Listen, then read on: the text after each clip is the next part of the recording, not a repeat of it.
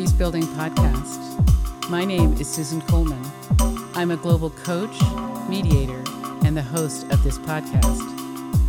Join me as I interview today's most creative, courageous, and sometimes outrageous mediators, coaches, entrepreneurs, and out-of-the-box thinkers whose work, whether intended or not, is building peace. Tune in for pure inspiration as we explore the best stories, the best practices, the best ideas of a new world emerging.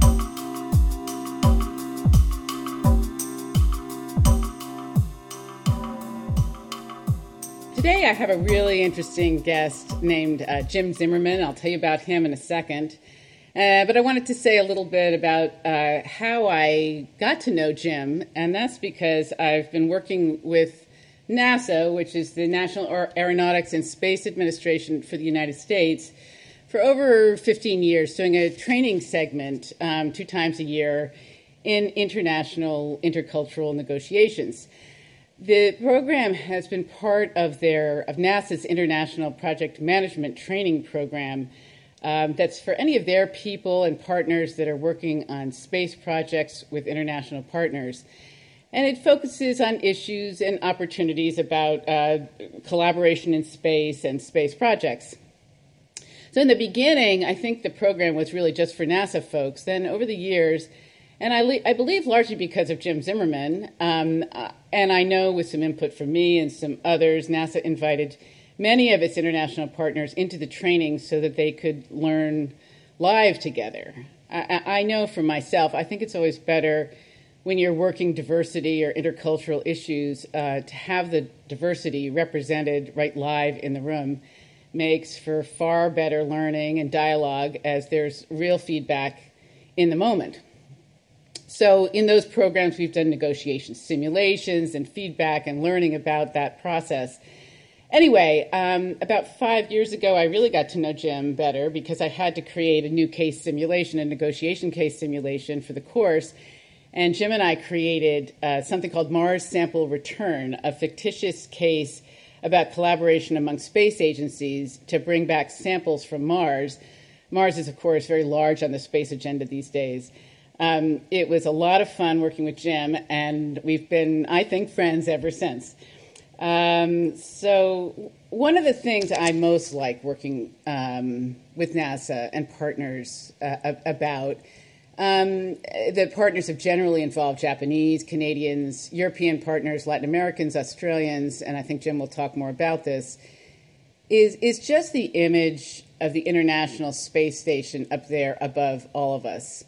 It always kind of gives me the chills. It's probably the best metaphor out there for the potentials for the exponential creativity and generativity that can come from international cooperation. I also noticed this year that the Peace Building Alliance, their annual conference, which I unfortunately had to miss because I was in South Sudan, keynoted Administrator Charlie Bolden, the head of NASA, and I'm going to include in the show notes for this interview a transcript of Bolden's remarks, as they will, like Jim's interview here today, speak to the power of space exploration to bring us together on the planet. For me, like so many others, the images in 1960, I believe in 1968, that came from the Apollo mission, when I think it was the first view of Earth that we humans all had, were so profound and transformative. The image of our home, the impact of gaining perspective from afar on that beautiful blue dot in space, the power of seeing how small it is, how gorgeous it is, how fragile it is, and how totally dependent we humans are on it, and how crazy, from that perspective, it seems to be engaged with the amount of deadly conflict that we are. I now regularly, in many of my consulting projects, I now regularly use other images from the Voyager mission that have shown the Earth from the farthest known reaches of space. I think the image that Carl Sagan used that simply had an arrow pointing to a tiny little dot that says, "You are here." I really like using that because other than the space folks, which of course know that image immediately when I put it up, all my other clients don't really know what it is. And it's really great for, keeping things in perspective when there's high drama in the room, high drama and conflict in the room, just to say, like, okay, folks, let's keep it in perspective about where we all are. Okay, so I want to tell you a little bit about James Zimmerman, or Jim Zimmerman, as he is most, I think, known by all of us. I don't know.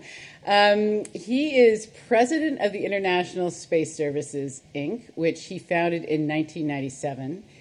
He also serves as past president of the International Astronautical Federation, which has more than 300 member organizations in more than 60 countries.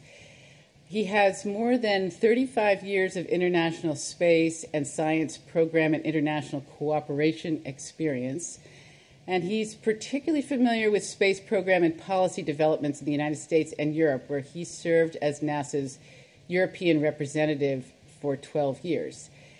He's been responsible for negotiating NASA's joint projects with space agencies in Africa, the Americas, Asia, and Europe. And in other things, I'm looking, this is a very interesting bio, which of course I'm going to put up on the website. I encourage you to look at it. It's rich and deep with a tremendous amount of experience. He has an MA from Johns Hopkins School of Advanced International Studies. I also went to the Kennedy School of Government, like me, and he was twice awarded the NASA's Exceptional Service Medal. In addition, he received the European Space Agency's International Space Station Award, interested in what that is, and the German Space Agency's International Cooperation Award. He also received the American Astronautical Society's Award for the Advancement of International Cooperation. So, Jim, welcome. Thank you for being on the Peace Building Podcast. Really appreciate having you here and that you are giving your time to the listeners. I'm sure they're going to be super interested in just hearing somebody who works and has worked with NASA. Great. Thank you, Susan. It's a pleasure to be with you, and I look forward to talking to you and your listeners. Yeah. So as you listen to that, I always like asking people, just because, of course, you're this, you have this stellar background, professional background, and then you're just a human being like the rest of us. Right. And it's always interesting to think, have you reflected, are there any, as you listen to this and you think about yourself and, the amount of work you've done on international cooperation, anything that comes to mind in terms of seeds that got planted in you that either in your childhood or earlier career that have brought you to where you are today? Yeah. Well, I think probably reflecting on that, the biggest thing is luck, serendipitous experiences over the years. I grew up in Wisconsin in the central part of the U.S., really had no in my early years, no sense of international or space activities in my future. My biggest trip, I guess, when I was about 12 was to Indiana with my parents. And, that was an amazing trip for me. But I was fortunate in going to a university that had a lot of international programs. And that very quickly became an interest of mine. So I ended up studying in Finland and Austria and Italy. Wow. And did the first year of my graduate studies also in Italy. So it was really a unique opportunity for me. And then the next and very fortunate thing was, as I was completing graduate studies, I was really looking at what my career might be. Considered working for the diplomatic service. I actually had a proposal to do that. But at the same time, I'd become intrigued in graduate school with the intersection of science and international cooperation. At the time, I was working on ocean and oceanographic research.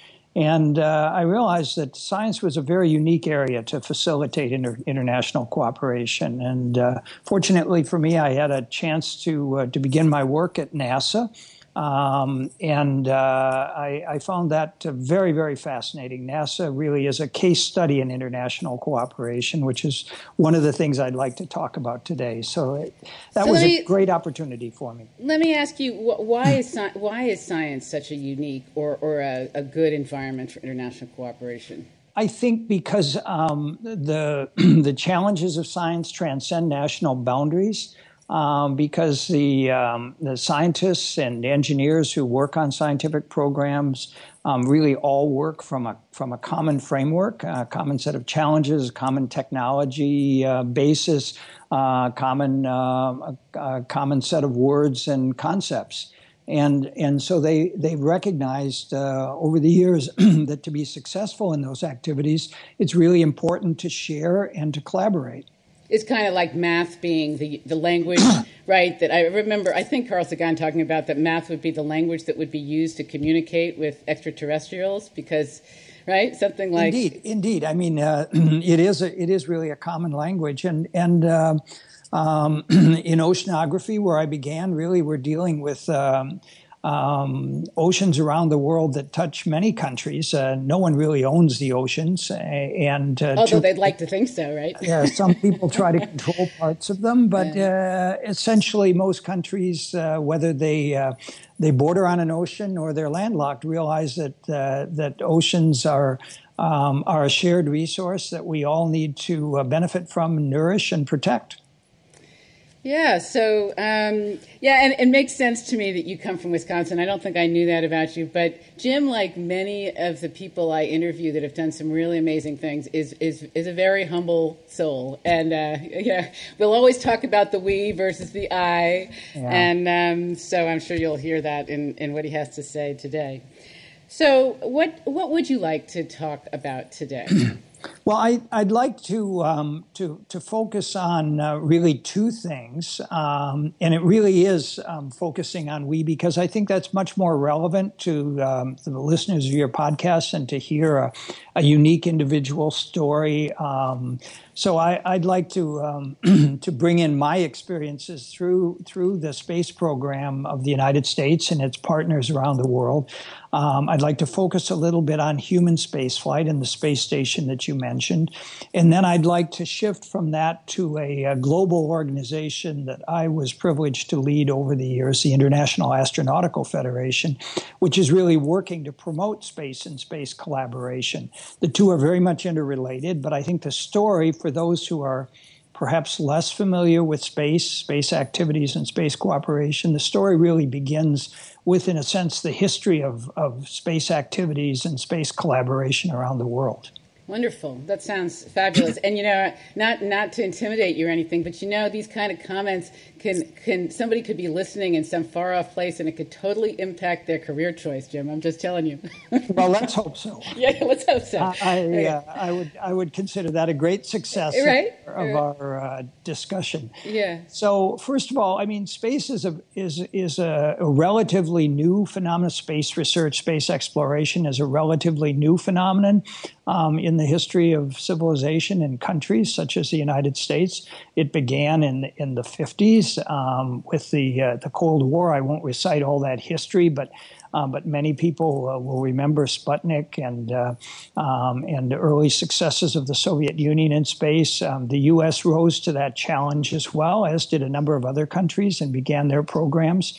The focus I would like to take is on the human spaceflight program, but in just pointing out the seeds that nurtured space activities were really not collaboration, not at all. They were very political. Russia wanted to show that it was the most powerful nation in the world under the Soviet leadership of the time. The U.S. wanted to demonstrate that the U.S. was equally powerful and that it had objectives beyond those that Russia had that were non-military. So it was a very competitive environment. Within that competition, there were also economic and technological challenges that each of the countries involved in space were pursuing. And by the way, it was not uniquely a U.S.-Soviet set of activities. Europe became very active in space early on. Japan did. China began a space program. India began a space program. All around the same period of time? In the same general period of time, in the really, if not in the late 50s, in the 60s. Okay. Most of these countries had activities in space. Not all of them had human spaceflight programs, but almost all of them had activities in space. Mm-hmm. As I said, the most visible programs involved human spaceflight. Yuri Gagarin flew for the first time into space, a Russian, in 1961. He was followed very quickly by an American, Alan Shepard, and a year later in 62 by John Glenn, who circled the Earth for the first time as an American, which was a huge achievement for the United States. All of this had to do with prestige. Right. The right stuff. The right stuff, and showing that for the Americans and the countries that collaborated with America, that our economy, our political system was a system that could produce amazing results. And on the other hand, for the Russians and the Soviets who were leading Russia at the time, that their political system and their economy could also produce results. The main human spaceflight challenge in the U.S. was focused on the Apollo program, which led to the moon landing. Russia also had similar programs and was very active. It wasn't as successful as the U.S. was in that time period, but it nevertheless had some unique successes in space as well.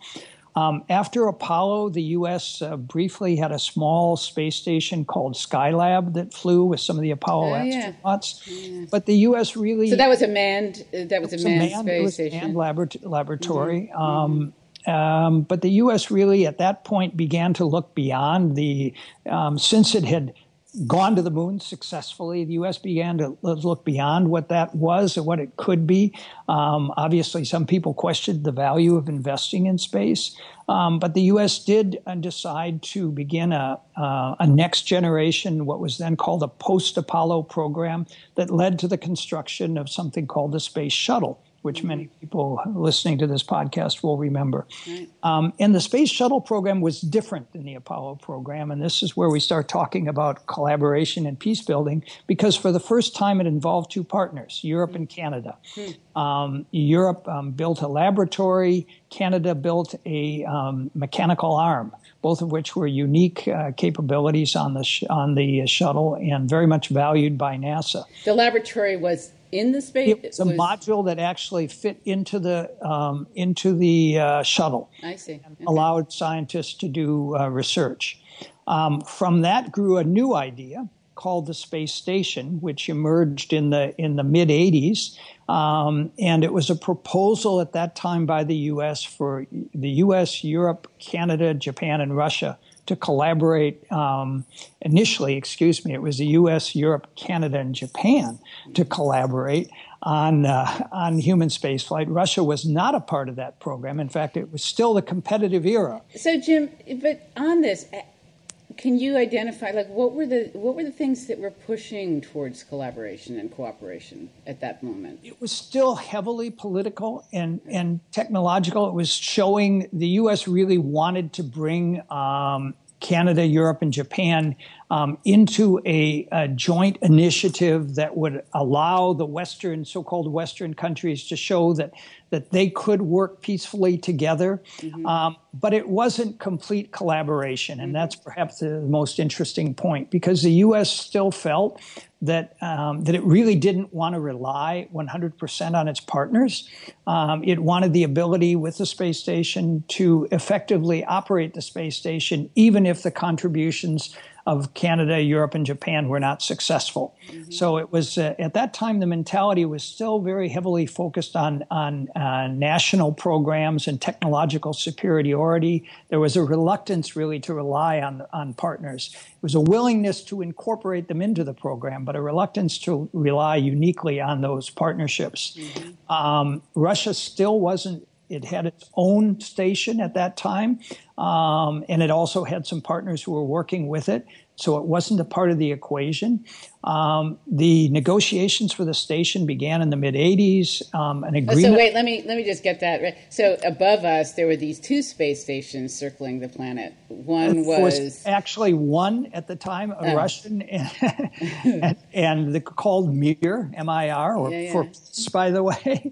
And the space station wasn't launched until the late 90s. Okay. It was still a concept. Okay. So the Western competitor to the Russian Mir station took a long time to evolve. Okay. The agreement for the space station was signed in '88. Of course, the Berlin Wall came down in '89. Things changed rather dramatically in Russia in the years following. And by '93, the U.S. government and the Russian government agreed that Russia would collaborate on the same project that Canada, Europe, and Japan were. And Amazing. So the space station program very quickly became a global program, at least those major partners, not all of the partners in the world, but the major ones. So that's just the background to the collaboration and the negotiation side, because in those early years, first among the Western partners and then with the Russians, the negotiations were incredibly difficult. Each side was trying to make sure that they protected their interests, as negotiators always do, but they were very suspect of their partners and the mutual benefit they would bring.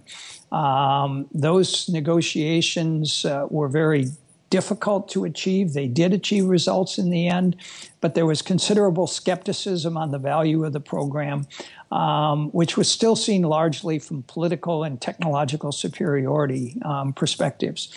Over time, however, because it really took close to 15 years before the program actually literally got off the ground with the launching of the first elements. Over time, the partners gradually began to get to know each other better and began to trust each other. And the difference between the space station program of the mid-'80s and early '90s and the space station program today is absolutely night and day. I won't take you through all that history. We don't have time for it. But what I can tell you today is there's a tremendous respect among the partners for each other, a much better appreciation of the cultural and political and bureaucratic differences they have, and a willingness to trust each other, to actually help each other when need be. Amazing progression, really. Amazing. It's a truly amazing progression. Each of the partners really brings something unique to the table. They're respected for it. They've all grown. Certainly the Americans have grown in their appreciation to realize that each of the partners brings something unique. Keep in mind that today, the United States can't send astronauts on its own to the space station. All of the astronauts who go to the space station right now go via the Russians. Keep in mind also today that the Russians and the Western countries are not on the best political terms. Yet Russia continues to provide that capability without interruption, without difficulty. Politics is really set aside. How often are people going back and forth to the space station? So how often is Russia shuttling people there? Every 2 to 4 months. Wow. There are flights going up and back. Wow. In addition, Russia is a major, not the only, but a major provider of the cargo services to support the station. Literally, if Russia decided to walk away from the partnership today, the program would have to end. Over time, that may change because the U.S. is building some pieces. Some of the other partners are as well that will allow more independence. But those aren't, although there are political statements sometimes said in one country or another about the ability to maintain capabilities without Russia. The fact of the matter is that the station is only effective or highly effective because of that partnership. And were any one partner to step away from it, the relationship and the future of the program would be significantly changed. Wonderful. So amazing representation of the power of interdependence. It truly is. It truly is interdependence. If you think back to the U.S. had 2 very tragic accidents in its human spaceflight program. First, the Challenger accident in 1986, and then secondly, in 2003, the Columbia accident. Columbia and the space shuttles at that time were taking astronauts and supplies to the space station. When Columbia exploded over Texas, had Russia not been willing to step up and supply the space station, it would have had to been deorbited. But the Russians never blinked an eye. They continued to carry on their responsibilities and to take on added responsibilities to ensure the program would survive. So that brings us to today. Yeah. But really, there's another dimension to this, and perhaps one of the most interesting ones is that as the space-faring countries of the world look ahead, they're really already looking beyond the space station, which is likely to continue to operate. Most of the major partners in the program have agreed to operate the space station for another 6 years or actually 8 years to 2024. But they're already looking to what can happen beyond. NASA Administrator Bolden probably talked about that in his remarks that you referred to earlier. But the challenges beyond take us ultimately bringing humans to Mars. But there are many, many steps before humans go to Mars. Sadly, I may not be around to see that step of going to Mars, which will probably take place 20 or 30 years from now. Or if I am, I probably won't appreciate it as I do. You never know. You never know. So let's hope. But in any case, the challenges go beyond that because really the goal of most of the spacefaring countries is to gradually begin to move beyond low Earth orbit into an environment. Sorry, beyond, what did you say? Beyond? We call low Earth orbit. And low Earth orbit is the part of the space environment just a few hundred miles above Earth. That's where the space station sits right now. That's where most of the satellites that provide communications and weather forecasting and so forth sit in various orbits. Many of them sit in geostationary orbits, so they're over the same part of the Earth all the time. But the space station actually, as you know, because you can see it when it passes over Earth in certain times. How do you see it? If somebody's wanting to see it, how do they know that they're seeing it? There is, if one wants to Google the NASA space station website, there actually is an app you can download to your phone that will give you the times that the station is passing over, or you can find it on the website, and it passes over periodically. And very cool. Weather permitting, it's possible to see, just like a planet. It's pretty unique to see a man-made object moving across the sky, but it is possible to see. But looking beyond the station, the partnership, which has really been so successful, is starting to look at what are the new challenges. And as I said, the next challenge is to go beyond. Going to Mars is the eventual goal, but there's one and perhaps several intermediate goals that are also being looked at. And those goals involve the vicinity of the moon, the area around the moon, which space engineers and scientists call cis-lunar space, CIS-lunar space. And that's an area where one could locate a station, a habitat. One could use it in a sense as a... you mean if things get really bad here? I don't think you'll see that happening. This is really more for research and for demonstration purposes, where people can do greater research in space outside the close environment of the Earth, and where they can demonstrate techniques going down to the moon, coming back, that will prepare us skill-wise and technologically to ultimately visit Mars. So one of the plans that the space station partners are beginning to talk about is to develop a habitat. A small space station, if you will, that will operate around the moon.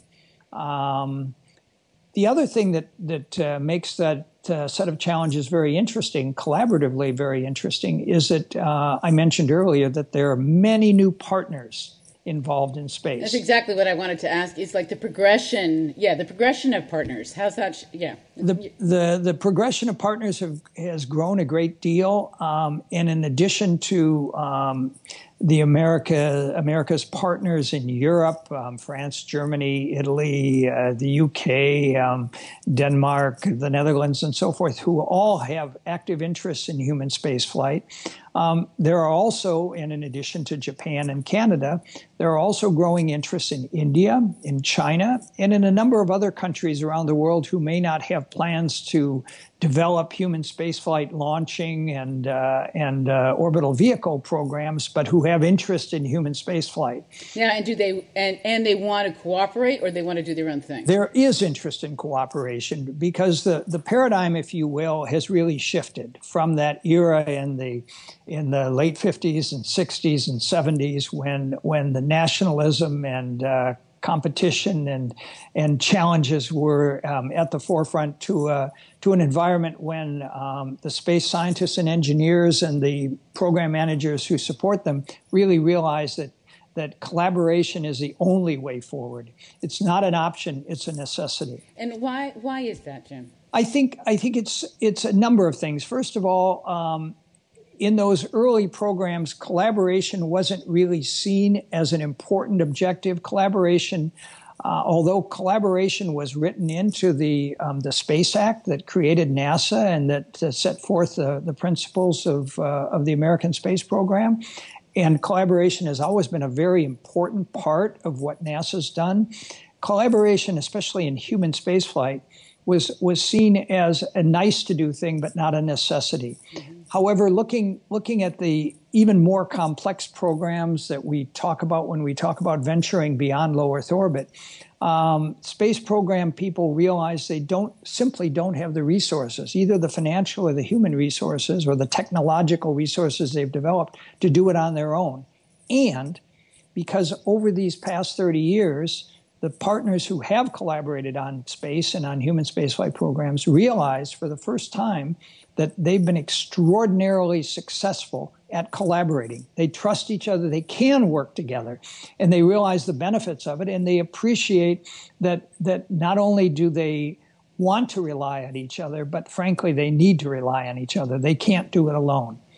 So are there examples or anything, in terms of the generative or the generative capability of different, because these are very different cultures sometimes coming together. And I remember sometimes examples also of the concept of mass, for instance. There was a funny example of how mass doesn't translate across cultures. People have very different concepts of what that is. Yeah. But, I'm a big believer that you get diverse minds together and you can really generate something more interesting. And it's sounding like that's been what has been some of the realization of people in the space industry. It definitely is. And obviously, the extent that the space programs around the world have been transparent, have been able to share their scientific and engineering results has contributed to that.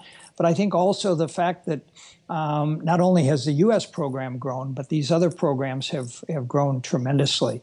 As I mentioned, China and India are particularly interesting. China flew its first astronaut in a program that it developed on its own in 2003. In the decades since, China's become increasingly active in human spaceflight. It also is very active in other space activities, space applications, Earth observations, telecommunications, and navigation. But China has focused on its human spaceflight program for national reasons that are associated with demonstrating that China is a major power, inspiring young people in China to be interested in science and math and engineering.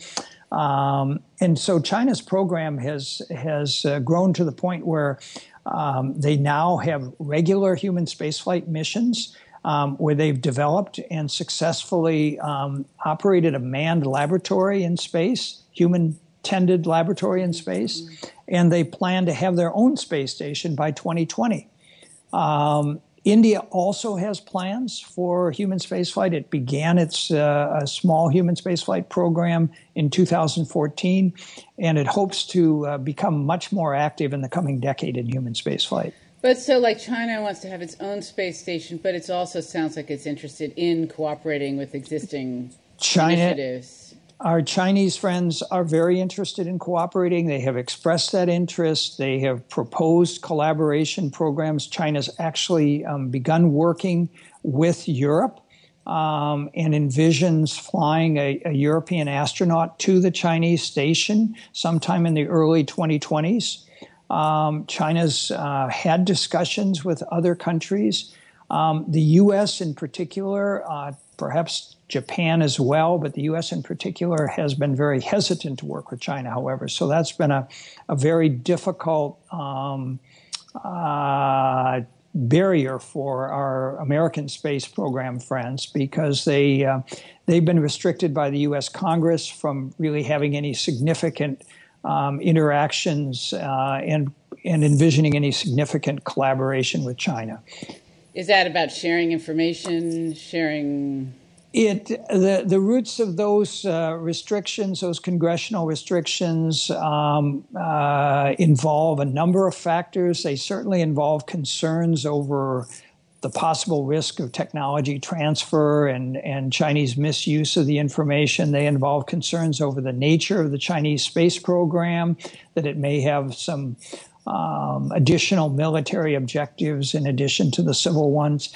And it has concern, it stems from concerns associated with other issues that American and other congressmen from other countries have over China's political system and the lack of freedom and human rights in China. So politics is still there. Politics is there, and politics in the case of collaboration with China has really overridden the ability of the scientists and engineers to work together at this point in time. What's your prediction? You think we're going to transcend that ultimately as a planet? My view is we will transcend that, and it's only a question of time, and I think we need to transcend it. And I think at the level of individual scientists and engineers, the spacefaring people of the world realize that they all face the same challenges. Mm-hmm. And those challenges, the challenges of getting the math and engineering right, of making sure that they respect the laws of physics, and that they avoid the inevitable human errors that creep into everything we do in life. Those challenges are far greater than the political challenges that seem to divide us. So they're drawn together. And I think it's inevitable that the U.S. and, for that matter, the other spacefaring countries in the world who haven't worked closely with China will do so. And my sense from talking to our Chinese friends is that they look forward to that day. This isn't a question of bridging a gap. It's a question of finding the occasion when we use space really as a symbol of how countries can work peacefully together. That's a very powerful symbol, as I think, if you look at Bolden's remarks, attest to. And I was going to get to some of the impediments to cooperation, and then you've touched on them, and they sound like they're political. But then there may be other impediments that you've come across in your career, that are worth shedding some light on. Anything that you can think of? Well, there are obviously many impediments, many challenges that you face to cooperation. And the first, of course, has to do with making sure that you understand the objectives and goals, and that the collaborative initiative you're putting together successfully serves the interests of both parties. And that hopefully is achieved during the negotiations, though it doesn't always work that way.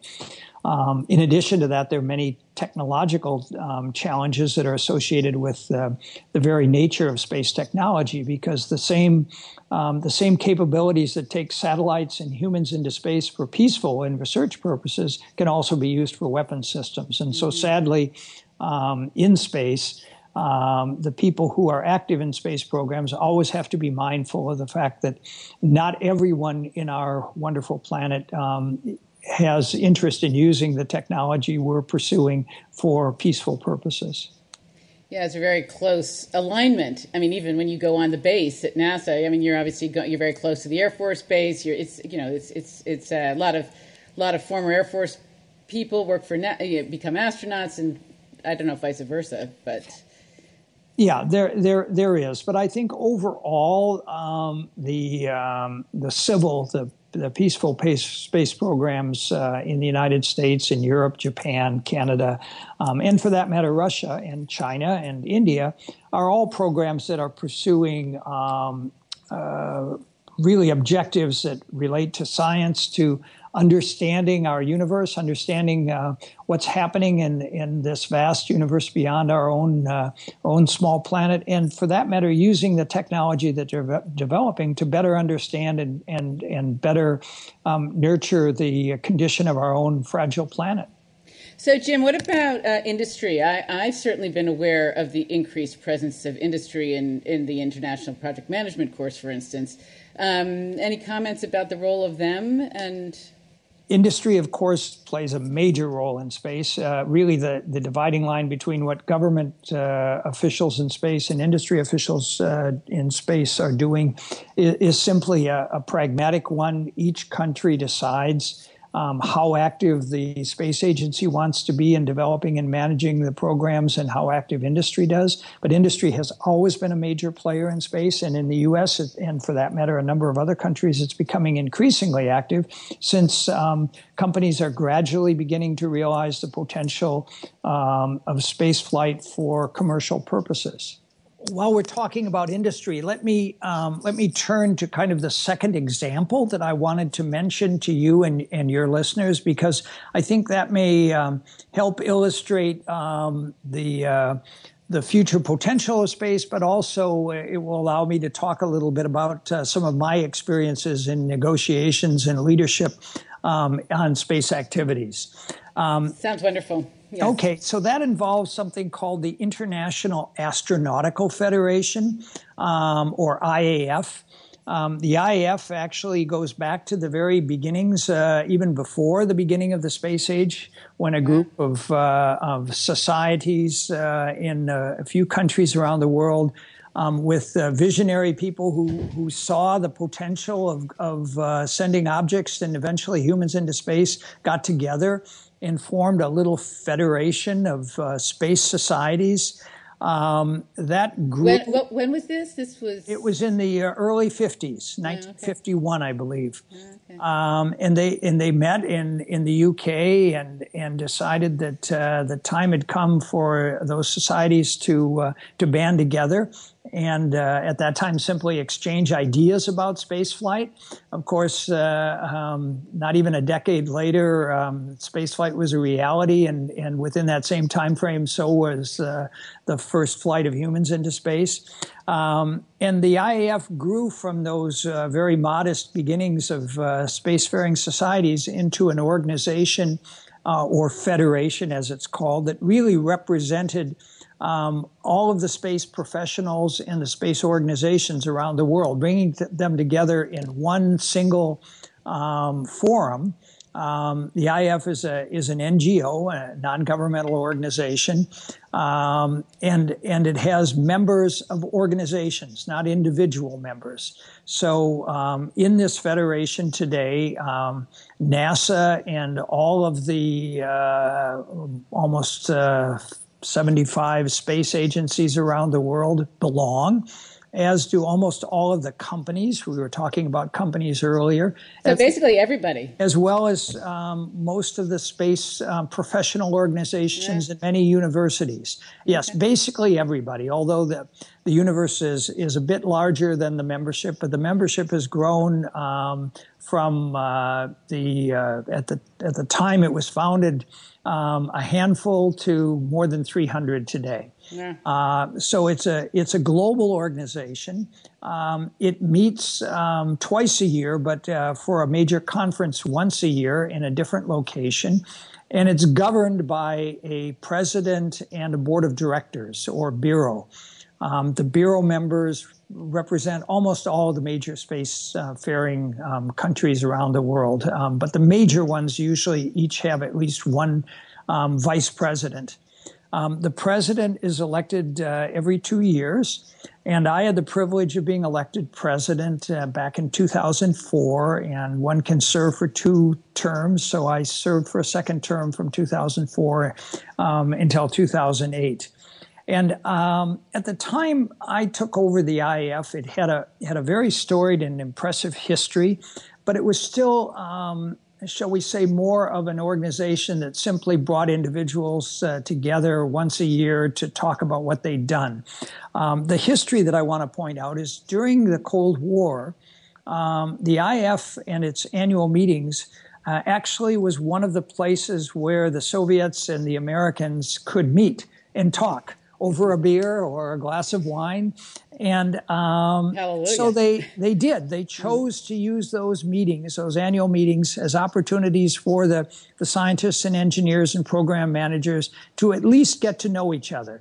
And that history weighed on my mind as I took over in president, because I looked at this organization and wondered what is the potential of an organization like the IAF. It's an NGO. It certainly doesn't have any status with governments. The governments are going to do their own collaborative programs. The industry, they're going to pursue their own opportunities. But what I realize is the potential of the IAF really is to bring those players together, to provide opportunities for them to get to know each other better. And in those limited cases where they can do so, to provide opportunities to collaborate on things in common, even if they're simply volunteer programs, but nevertheless to bring the organizations together to focus on things that they're all interested in. So I worked very hard at enlarging the organization and focusing on those objectives. I also had to choose, together with my board of directors and ultimately with all the membership, because major decisions were referred to what's called the General Assembly once a year. We had to choose sites for future international congresses. These congresses really are the major space event each year.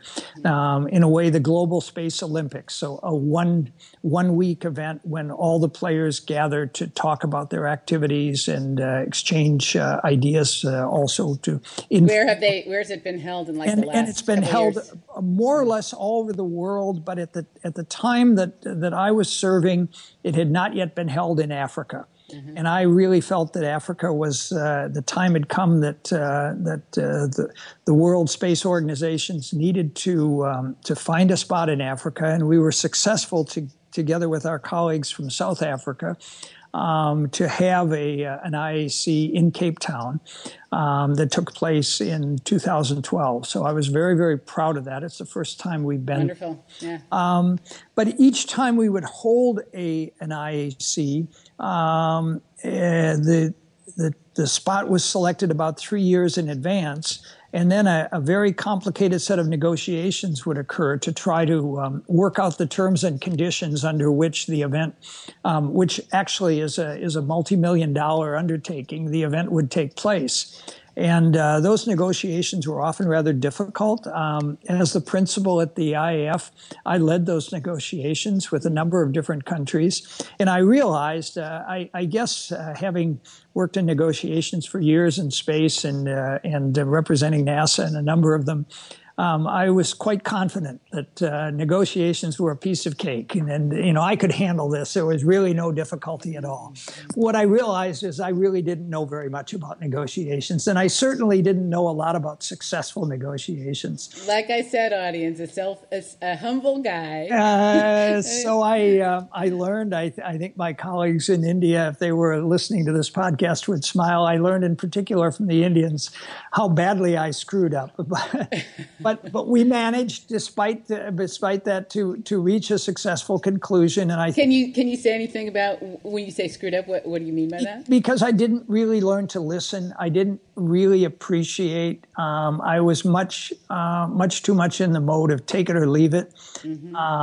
There was a dominant hand that the IAC had, because once a country was selected, they were expected to do it. Prestige wouldn't allow them to back away.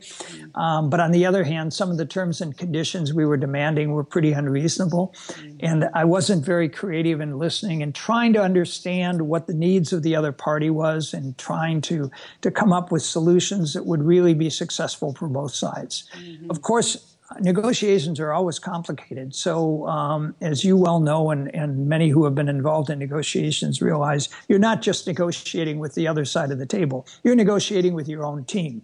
Yeah. And in putting on these conferences, there were a lot of challenging negotiations with members of the team who were equally unwilling to compromise. Yeah, sometimes those are the hardest, in my experience. Yeah. Indeed. In the space station negotiations back in the late 80s, actually the negotiations within the U.S. government were were probably more difficult in negotiations with the partners, because there were those who had other interests who really didn't particularly want to see the program succeed and were making it very difficult for NASA. So they would come up with these, take it or leave it kind of ultimatums. Well, they would make it difficult for the U.S. to develop a negotiating position that would ultimately be palatable to the partners. Yeah. But at my level, working as an individual, as a volunteer president of this global organization, I really learned a lot. I won't take you into all the details, but I learned a lot on the importance to try to understand your partners, to try to listen to them and work with them, respect their cultural differences, and ultimately unite, as you would say, and come up with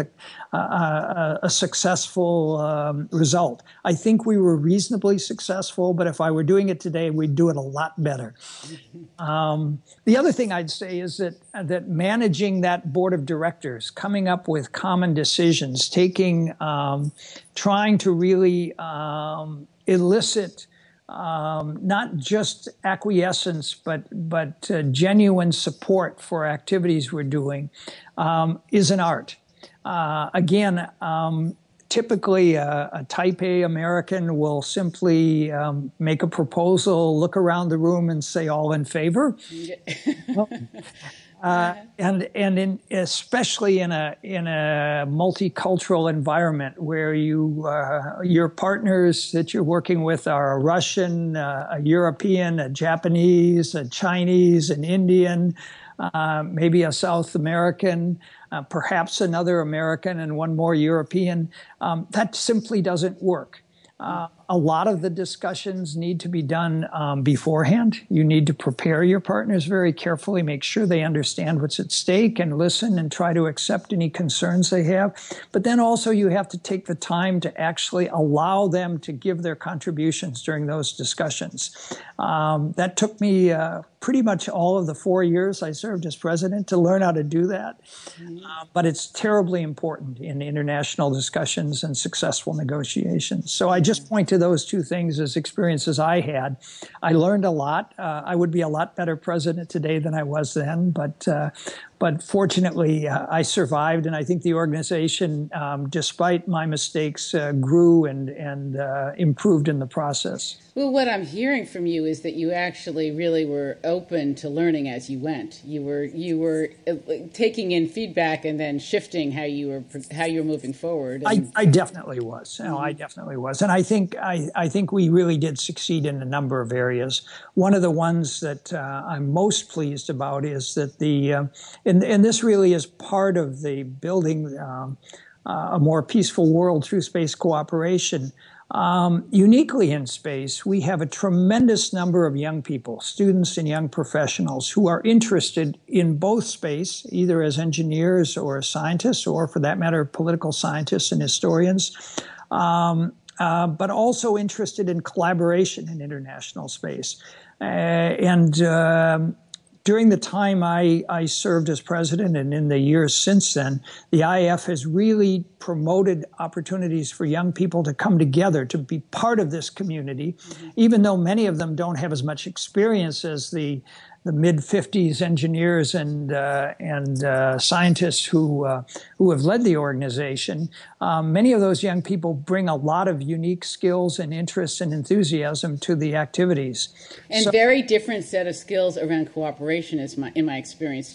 I think the internet age has created a different kind of mentality among millennials and whatever. I can only underscore that. We're dealing in an age of social media where young people, where it's natural to collaborate, to share, and to do so on a global basis.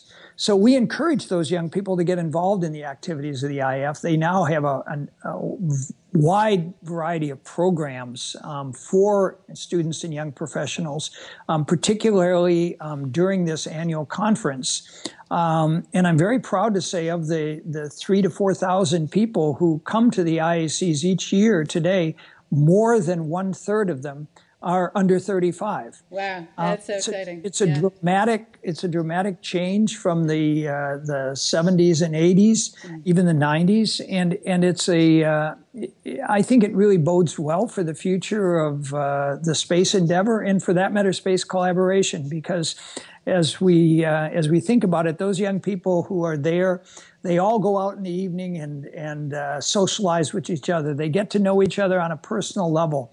And those people will be the program managers and leaders of the space programs a decade or two from now. And they won't have to understand that, of course, they'll still have cultural challenges, but many of those barriers will already be down. They'll know each other as friends, they'll trust each other, and they'll find a lot easier ways to work together. A lot of seeds being planted that who knows what they're going to blossom into. That I look forward to, and that, frankly, is one reason why I'm very confident we will one day take humans to Mars. Yeah. So, Jim, we're hitting our witching hour, and just the things that you've shared have been so excellent and interesting. I really, really appreciate it. I don't know if you have any final thoughts, reflections. I mean, you've given so much, but if there's anything other than a goodbye, this is probably the moment. Two quick things. One is on the IF. One other thing that I think is very important is that as was the case back in the 50s and 60s, the IF really is a place where China in its activities, as well as India, are very active, and where their programs are very much appreciated. They participate very enthusiastically. And I think it is one of the bridges that helps us overcome the current political challenges that impede collaboration. I think the IF, it has no formal role, but as a multilateral organization, interactions with China, participation, discussions with China are allowed, provided they're not providing any sensitive information. And those opportunities for the program people of China to get to know their counterparts, not only in the U.S., but in Japan and Europe, Canada, those are very important. And I think that's something that's very important to me, because I do think that it's inevitable that we will be collaborating on future projects in this area of cislunar space first. A decade from now, there probably will be an outpost around the moon. There may well be more settlements on the moon. China will be a part of that. So will the Americas. So will Europe and other parts of Asia.